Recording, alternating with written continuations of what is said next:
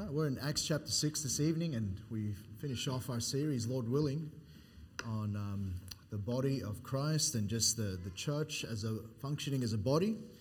And we read there, thank you for that reading this evening, just in regard really to the origin of the deacons in the church. And the last couple of weeks we looked at Christ as the head of the church and recognizing again that there needs to be an alignment with the body and the head for the body to function at its optimal. Then we looked at the offices, started last week anyway, the office of the pastor, and described that scripturally, looked at all of the titles, looked at all of the qualities of the pastor, and recognized how we ought to pray for the office of the pastor. And so we're going to look at the office of the deacon this evening, and then look at the membership. And we read there in Acts chapter 6 just the need that arose for there to be an appointment of these men who were full of the Holy Ghost and wisdom. And in other places of Scripture, we won't look at all of them, but in Philippians 1:1, Paul and Timotheus, the servants of Jesus Christ, to all the saints in Christ Jesus, which are at Philippi. And notice this, he addresses with the bishops and the deacons. So there's that understanding of those two offices in the Word of God. Okay, the English word deacon comes from the Greek word diakonos, which means an errand runner, a waiter. Deacons really are spiritual ministers who serve congregations by waiting on them. And we have in our midst our three deacons here tonight, so it's not just for them this message, because we understand that, Lord willing, as the church grows and as time goes on, we are going to have need for further. And so we ought to be already looking and thinking about those who perhaps have this gifting, have this calling. Others have also stated that the word deacon is a compound Greek word, which means to stir up the dust, right? Meaning that someone is moving so rapidly in their duty that they would kick up the dust behind them. And the picture was those who were errand runners within the Greek marketplace who would run between trades, and they would be in such a rush between the jobs that they would leave dust behind them as they went about doing their work. And that, I think, is an apt description. You know, I mentioned already to you that I grew up in a deacon's home. For a long while, my dad was the only deacon of the church, and I observed in his life how busy he was for the Lord. And I was thankful for that, because part of that rubbed off on me. And I'm just glad for that, and glad that God has seen it fit to bless us with the deacons that we have. And the thought is that they went about, these deacons, their service with such diligence that they had no time to loiter. This translated in different ways. It's also translated in the word ministry. In Romans chapter 12, verse 7, or ministry, let us wait on our ministering. And so we read earlier already the origin of the deacons, but let's look at that again in Acts chapter 6. And in those days, when the number of the disciples was multiplied, there arose a murmuring of the Grecians against the Hebrews. And we know, as we read through the early chapters of the book of Acts, that the church really did grow. That's not an understatement. We understand that multitudes were won to Christ, and there was suddenly a great need in the church. And notice that there arose a murmuring. And sometimes there's a real reason why there's murmuring. All right, there's a very real need. So the people were murmuring. Why? Because the Grecians, their widows were neglected in the daily ministration. So there were those who were needy, those who were widows. And if you think about that in the time of the Scriptures, really when it came down to it, the widows were the neediest in the church. They had no other means of surviving, really. And later on in the book of 1 Timothy, the Bible prescribes what a widow is and all of that. But in that day, there was a neglect in the daily ministration, the daily needs, the daily taking care of the Grecians and their widows. And so what the disciples did, look at verse 2, then the 12 called the multitude of the disciples unto them and said, it is not reason that we should leave the word of God and serve tables. So understand again that different parts of the body fulfill different roles. So we already recognize that the primary role of the pastors is to feed the church, right? It's to feed the church the Word of God. And so they said it's not reason that we should leave the Word of God and neglect our duty, neglect our office, And not that they didn't want to serve tables, but that was their recognition of their role in the church. And so he says there, and serve tables. So what they did was, wherefore, he says here, brethren, look ye out among you. And notice the characteristics, 7 men of honest report, full of the Holy Ghost and wisdom, whom we may appoint over this business. It wasn't just some people who were just sort of not busy. Some people who you sort of just lay, well, they're not doing anything else. Let's make them deacons. Let's just appoint them. No, these were men of honest report, full of the Holy Ghost and wisdom. And then they said, whom we may appoint over this business.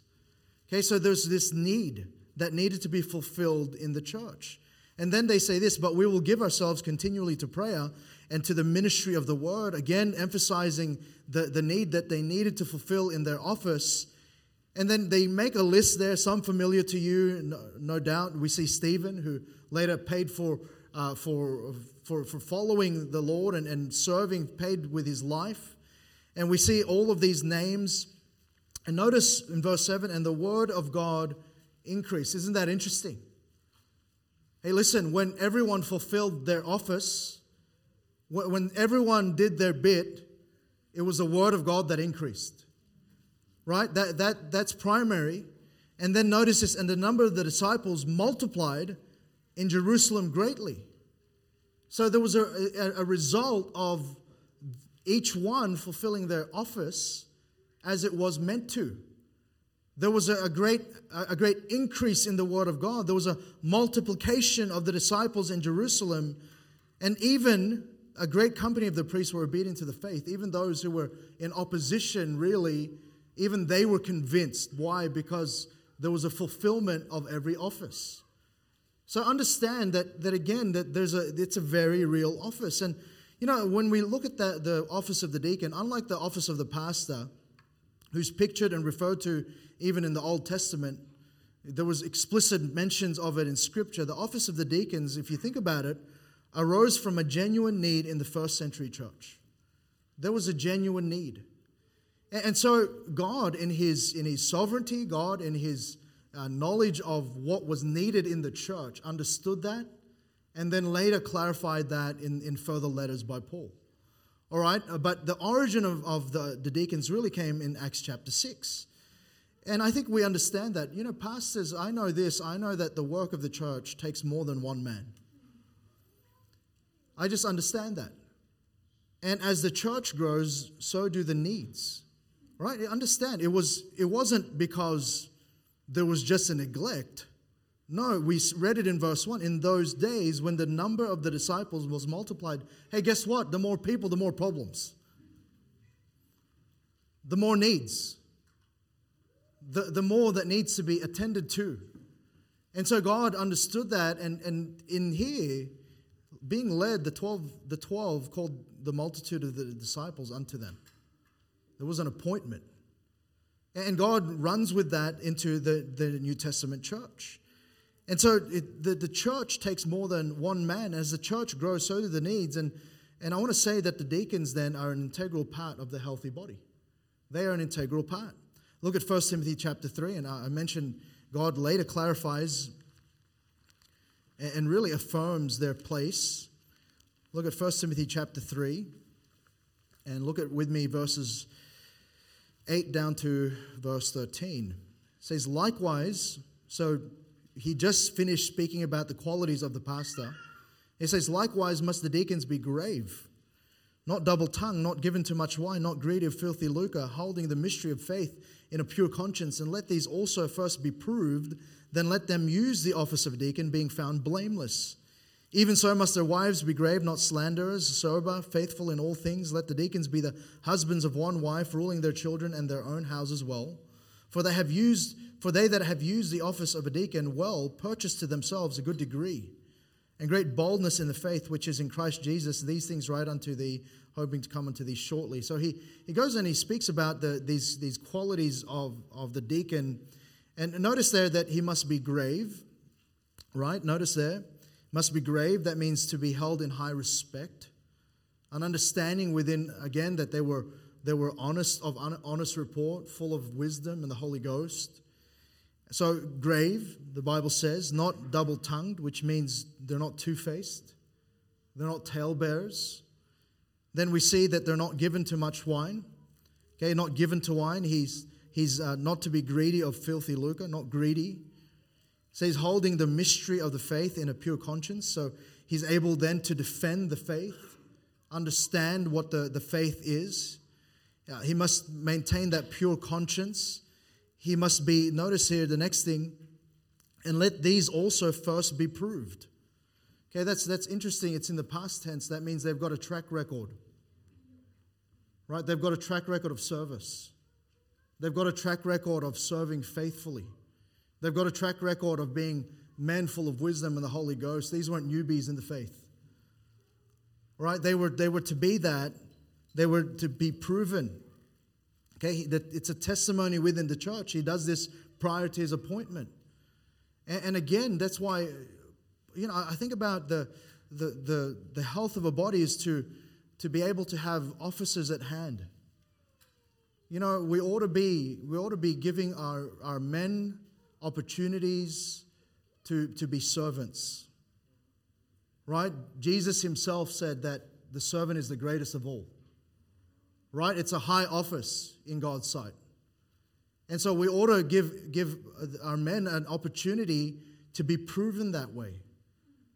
I want to encourage the deacons to look around and to see others with that heart and that gifting and that passion to serve. And even at a young age, bring them along and help them see the value of serving the church as an errand runner, as someone who will wait on the church. He's got to be blameless, the Bible says. That means having a testimony without the church that's good. And then he speaks about even so must their wives be grave. So considering then that they're not to be slanderers, they're to be sober, to be faithful in all things. Let the deacons be the husbands of one wife. Again, that faithfulness in marriage, ruling their children and their own houses well.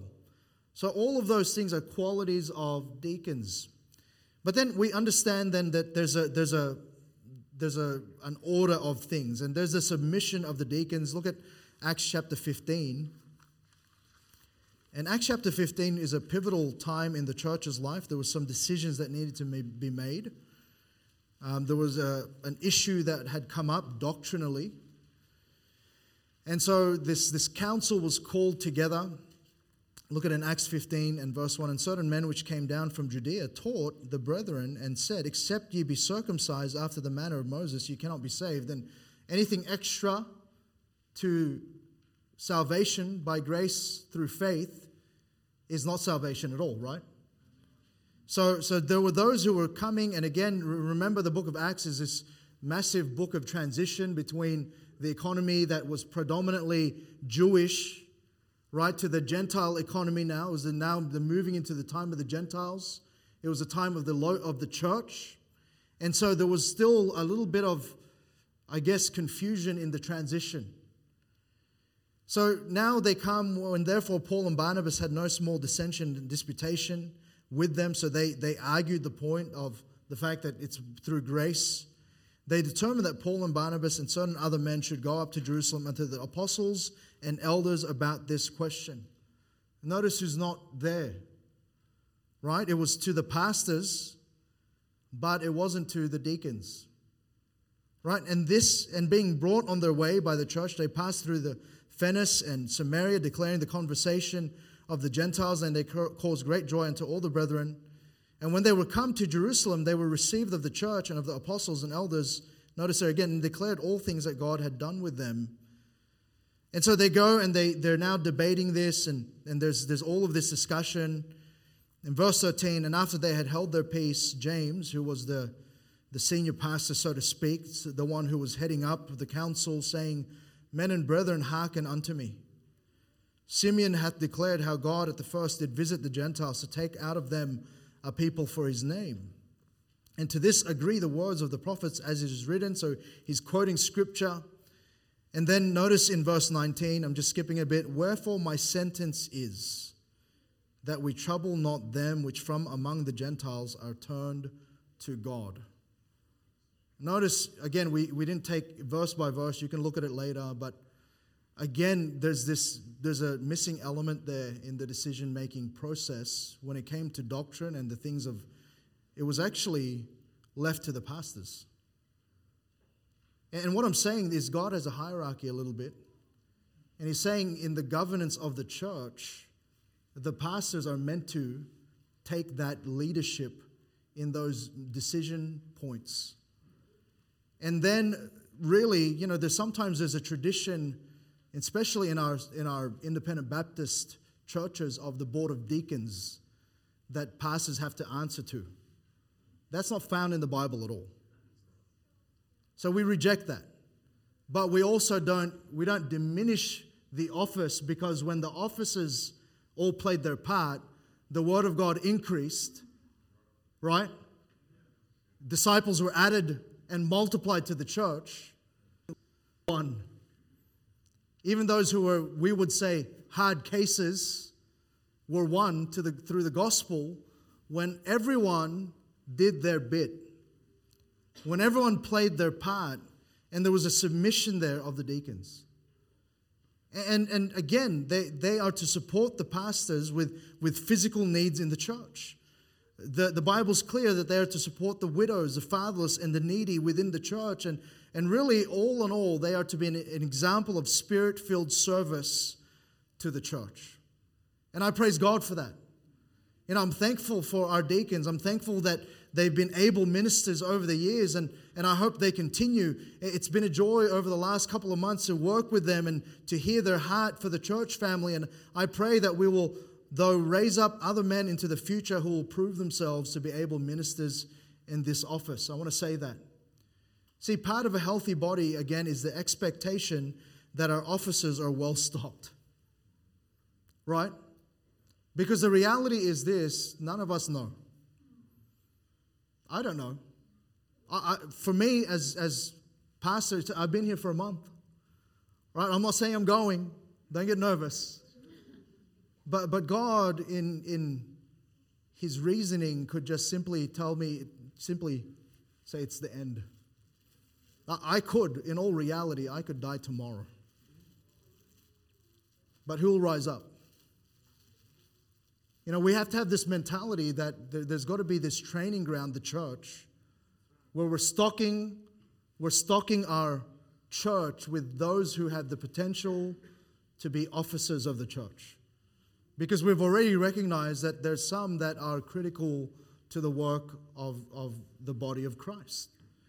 And so all of that, we ought to be mindful of. We ought to be discerning. Hey, listen, church, we ought to be looking around, and we ought to be spiritual enough to start discerning and starting to see and starting to encourage. And whether they're used here or somewhere else, or they're trained up, and maybe God move them along, and one day they're going to be the pastor or the deacon at another church. Praise God, that's your fruit, by the way.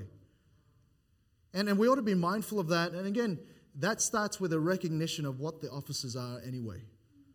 All right, so we've gone and talked about that, but what about the membership? Maybe you're thinking, well, we got away with it, pastor's done now. Right, but listen, we've seen that, again, Christ is to be the head of the church. He's tasked the pastor to lead and feed the church, and he's given the deacons to support and serve the church. So where does that leave everyone else? Can I remind you, you are the church. Right? So where does that leave you? It's the church in its entirety. As a people, you belong to this local body, this local assembly, and you play a part as well. I think we understand, spiritually speaking, if you're saved and baptized and you agree with our statement of faith and our doctrine, and you believe God has led you here, then you are a member of the church spiritually. Right? But presently, because of the fact that we live in a society where churches have to have some sort of legal status, then to be a legal member of the church, you've got to be interviewed and recommended by the deacons and the pastor and voted in by the church at the next appointed time, legally. At that point, you can serve, you can do all that you can, but you can also vote regarding matters that pertain to the future of the church. That's important. Right? So understanding that, again, spiritually, if you're here, you've never become a member legally, hey, serve. Praise God. If you agree, you're saved and baptized, but understand again that there's, again, in our day, we have that legal structure that we've got to meet. Okay, we note that the church has many members. Okay, it's meaning different parts for individual roles. And can I just say something that's pretty obvious? The body cannot exist without the parts, right? Right? We can have all of the other bits, but listen, we're supposed to be all a part. And yet, there needs to be a careful understanding that there can't be an imbalance of that when we magnify one part over the other. Right? And there was a problem here. There was a church that had that problem. Look at Revelation chapter 3. Revelation chapter 3, and look at verses 14 to 16. And notice here, unto the angel of the church of the Laodiceans write, these things saith the Amen, the faithful and true witness, the beginning of the creation of God. I know thy works, that thou art neither cold nor hot. Notice that. I would thou wert cold nor hot. He was saying, I'd rather if you were cold or hot. Don't be in between.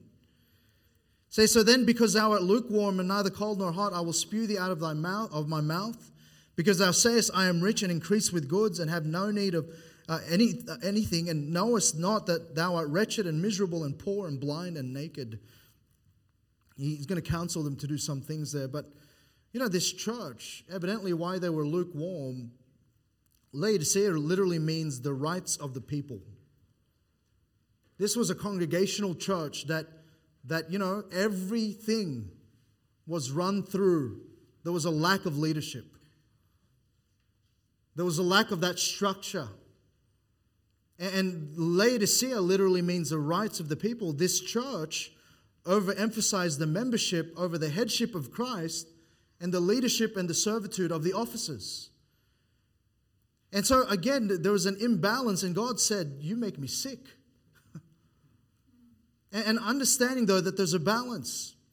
And we understand, again, that there was that one that John wrote about, Diotrephes, who loved the preeminence, and God warned about that too. When separate members, whether it's the pastor or the deacons or the membership, have an overemphasis and aren't under the headship of Christ, then there's something wrong in the church, right? And so there needs to be that order of things. There needs to be an understanding that the body works best when all of the parts are functioning and in balance and allowing the other parts to function as well. And so to do that, the membership of the body needs to be active and engaged. And firstly, in this way, we need to support one another. Okay, I'm going to run through this really quickly. In 1 Corinthians chapter 12, verse 25, that there should be no schism in the body, but that the members should have the same care one for another. And listen, can I just remind you that the pastor, the deacons, and the membership were the body. All right, we're not the pastor and the deacons, and we're not apart from the body. No, we are the body in one. Right? So there's an expectation that the body will support itself. And I think we understand there's something wrong with a body that attacks itself. It's sick. Right? We could use a ridiculous picture here. Imagine someone sitting there and they're just punching themselves in the head. All right? We would go, okay, we should be concerned about that person. Right? There's something wrong. And the thing of self-harm, we understand that's wrong. We understand there's something wrong there. But we're supposed to support one another. That means we're supposed to be for each other. We're, in a little while, we already spoke about this, but we're going to have our ministry market. And can I just tell you, ministry market is not a competition. Right? One ministry isn't going to be, overemphasized over the other. And listen, whether you belong to one ministry or not, if one ministry gets the victory, we all get the victory. Right? If someone's blessed up here as those who get to sing, those who are singing and giving worship to the Lord, if someone is touched out there and someone is affected by that, and we hear a testimony about that, you ought to get just as excited if you were up here or whether you were just sitting there and listening. If someone goes out there and we have some outreach and someone gets saved, hey, listen, we ought to shout amen to that. And when we go about and we see that the others are edified through the work of a ministry that we don't have direct involvement with, hey, listen, there ought not to be a jealousy in our hearts. There ought to be a joyfulness about that because we're one body. We're supposed to have one care, one for another. Listen, there ought not to be this mentality, oh, well, we're only getting this and we're only getting that. Listen, we're all one. And we ought to rejoice. We ought to rejoice. Sometimes we have this myopic view of ministry. We are too competitive. And parts of the Christian life is competitive. We know that in the spiritual battle. But listen, not in the church. We're supposed to support one another. And when was the last time you just rejoiced at the fact that one ministry got a great victory? You know, if there's a report here by Southern Baptist Press, or there's a report here about the Good Shepherd Christian School, or there's a support here about some other ministry that we get to be part of, listen, we ought to rejoice and we ought to praise God and we ought to give Him the glory anyway because it's not about us. Right? So we ought to support one another. That means when others are hurting, we ought to hurt. That means when there's a concern that we ought to be concerned, we ought to minister to that part of the body. You see, in Ephesians chapter 4, we won't take the time for sake of time, but we're meant to mature as we support one another. We do this by, again, knowing how to relate to each specific part. And, you know, the body and the head, again, that we're meant to be aligned. We're meant to be exalting and lifting up our head. The body and the office, we're supposed to remember the offices are designed and gifted to help the body. They're also able to be part of the body. We're to hold them up as we think about them in prayer, as they pray for us. We ought to care physically for the offices as they care for you spiritually. We're to honor that. And when we support and encourage each other, then the body is healthy. But then the body with the body, we're supposed to support one another. You know, we also do that through spiritual gifts. Look at quickly 1 Corinthians chapter 12, and we'll see this. 1 Corinthians chapter 12, and notice verses 4 to 11. Now there are diversities of gifts, but the same Spirit. And nations, but it is the same God which worketh all in all. But the manifestation of the Spirit is given to every man. Notice it's to profit with all. He's saying, I've given spiritual gifts. And these spiritual gifts, we won't take the time. They're also listed in Romans chapter 12, verses 3 to 8. But each and every one of us at the point of salvation, God has given us a spiritual gifting for the usage of that to edify the body.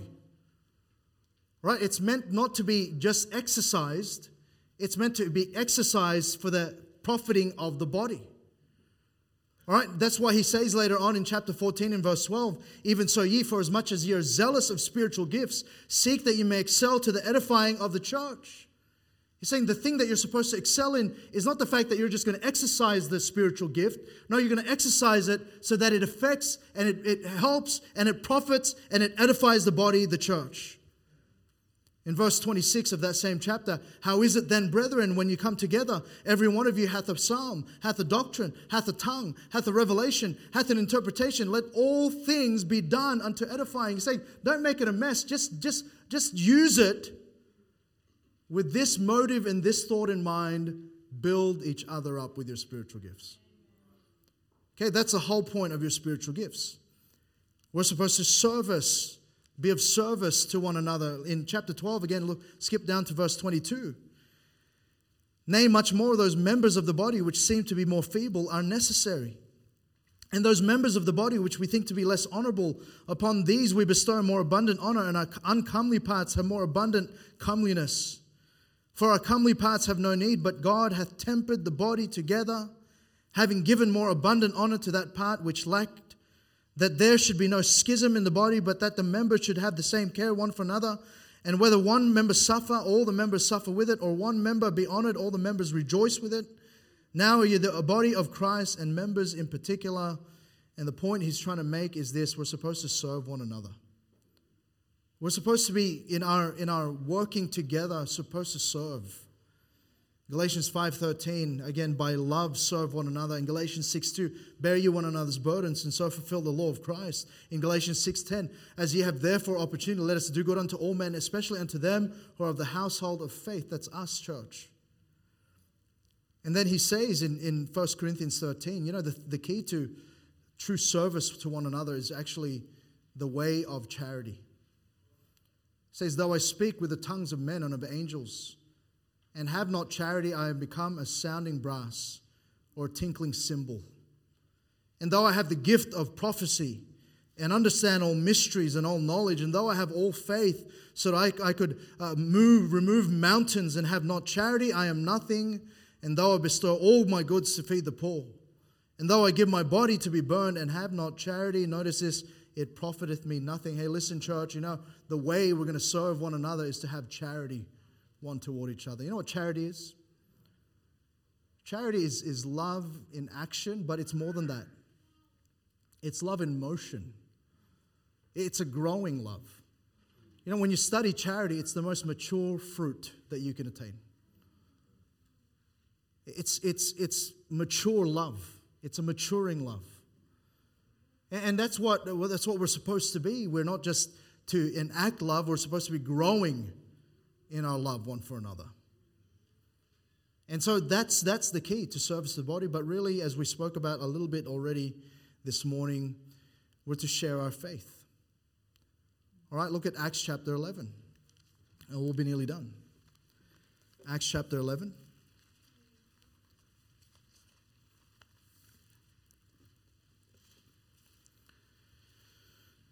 And the apostles and brethren, in verse 1, that were in Judea heard that the Gentiles had also received the word of God. So this is, we already read earlier, Acts 15, and when Peter was come up to Jerusalem, they that were of the circumcision contended with him, the Jews, saying, thou wentest into men uncircumcised and didst eat with them. Now he already had that vision. The thing that I call clean, don't call unclean. And he goes and look at verses 17 to 20. For as much then as God gave them the like gift as he did unto us, who believe in the Lord Jesus Christ, what was I that I could withstand God? When they heard these things, they held their peace and glorified God, saying, then hath God also to the Gentiles granted repentance unto life. Now they which were scattered abroad upon the persecution that arose about Stephen traveled as far as Phoenice and Cyprus and Antioch, preaching the words to none but unto the Jews only. And some of them were men of Cyprus and Cyrene, which when they came to Antioch spake unto the Grecians, preaching the Lord Jesus. And the early church had this issue of who to speak to. Some they only wanted to speak to the Jews. Some they just by the fact that they were just witnessing, others overheard. I remember one time we were on a train and I was chatting with this fella about the gospel. And I was just sitting there with him. I used to love public transport when I didn't have a car. But I used to sit there and it used to just be an opportunity to witness. I would sit across someone, and if you know Sydney trains, if you get a seat, you better grab it, right? So I sat there and, captive audience, right? So I began to speak with him and I was talking to this fella and he didn't get saved. But then as I was getting off the train, this younger man who was sitting diagonally opposite to us, he had been listening.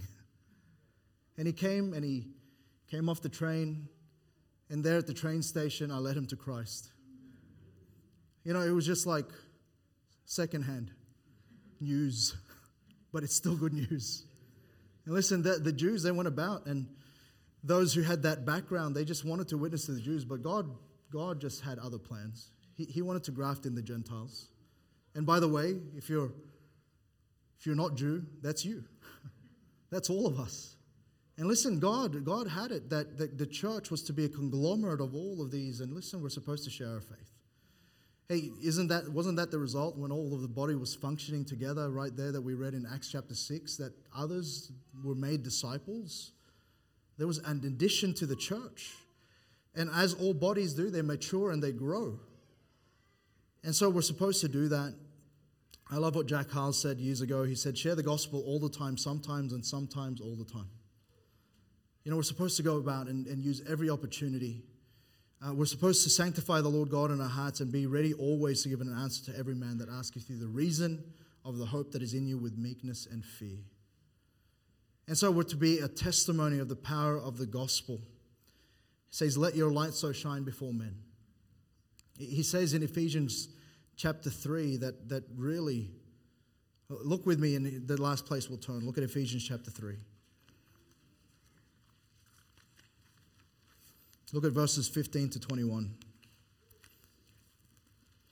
Okay, verse 14, he says, "For this cause I bow my knees unto the Father of our Lord Jesus, of whom the whole family in heaven and earth is named, that he would grant you, according to the riches of his glory, to be strengthened with a might by his Spirit in the inner man, that Christ may dwell in your hearts by faith, that ye being rooted and grounded in love, may be able to comprehend with all saints what is the breadth and length and depth and height, and to know the love of Christ which passeth knowledge, that ye might be filled with all the fullness of God. Now unto him that is able to exceeding abundantly above all that we ask or think, according to the power that worketh in us, unto him be glory," notice this, "in the church, by Christ Jesus throughout all ages, world without end." If we are all of that, who gets the glory in the church?